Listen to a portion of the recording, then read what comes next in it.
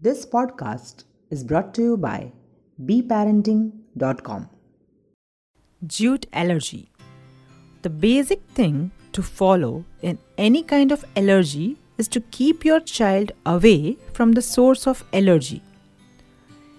In case of jute allergy, keep him or her away from jute bags, jute clothes, or anything that's made up of jute.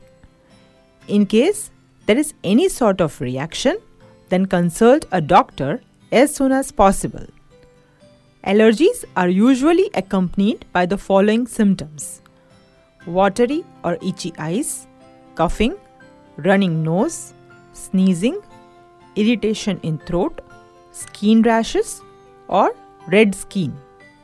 In more severe and sensitive cases, there is shortness of breath too.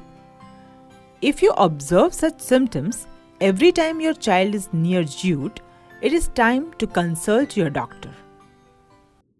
For more insights, visit beparenting.com.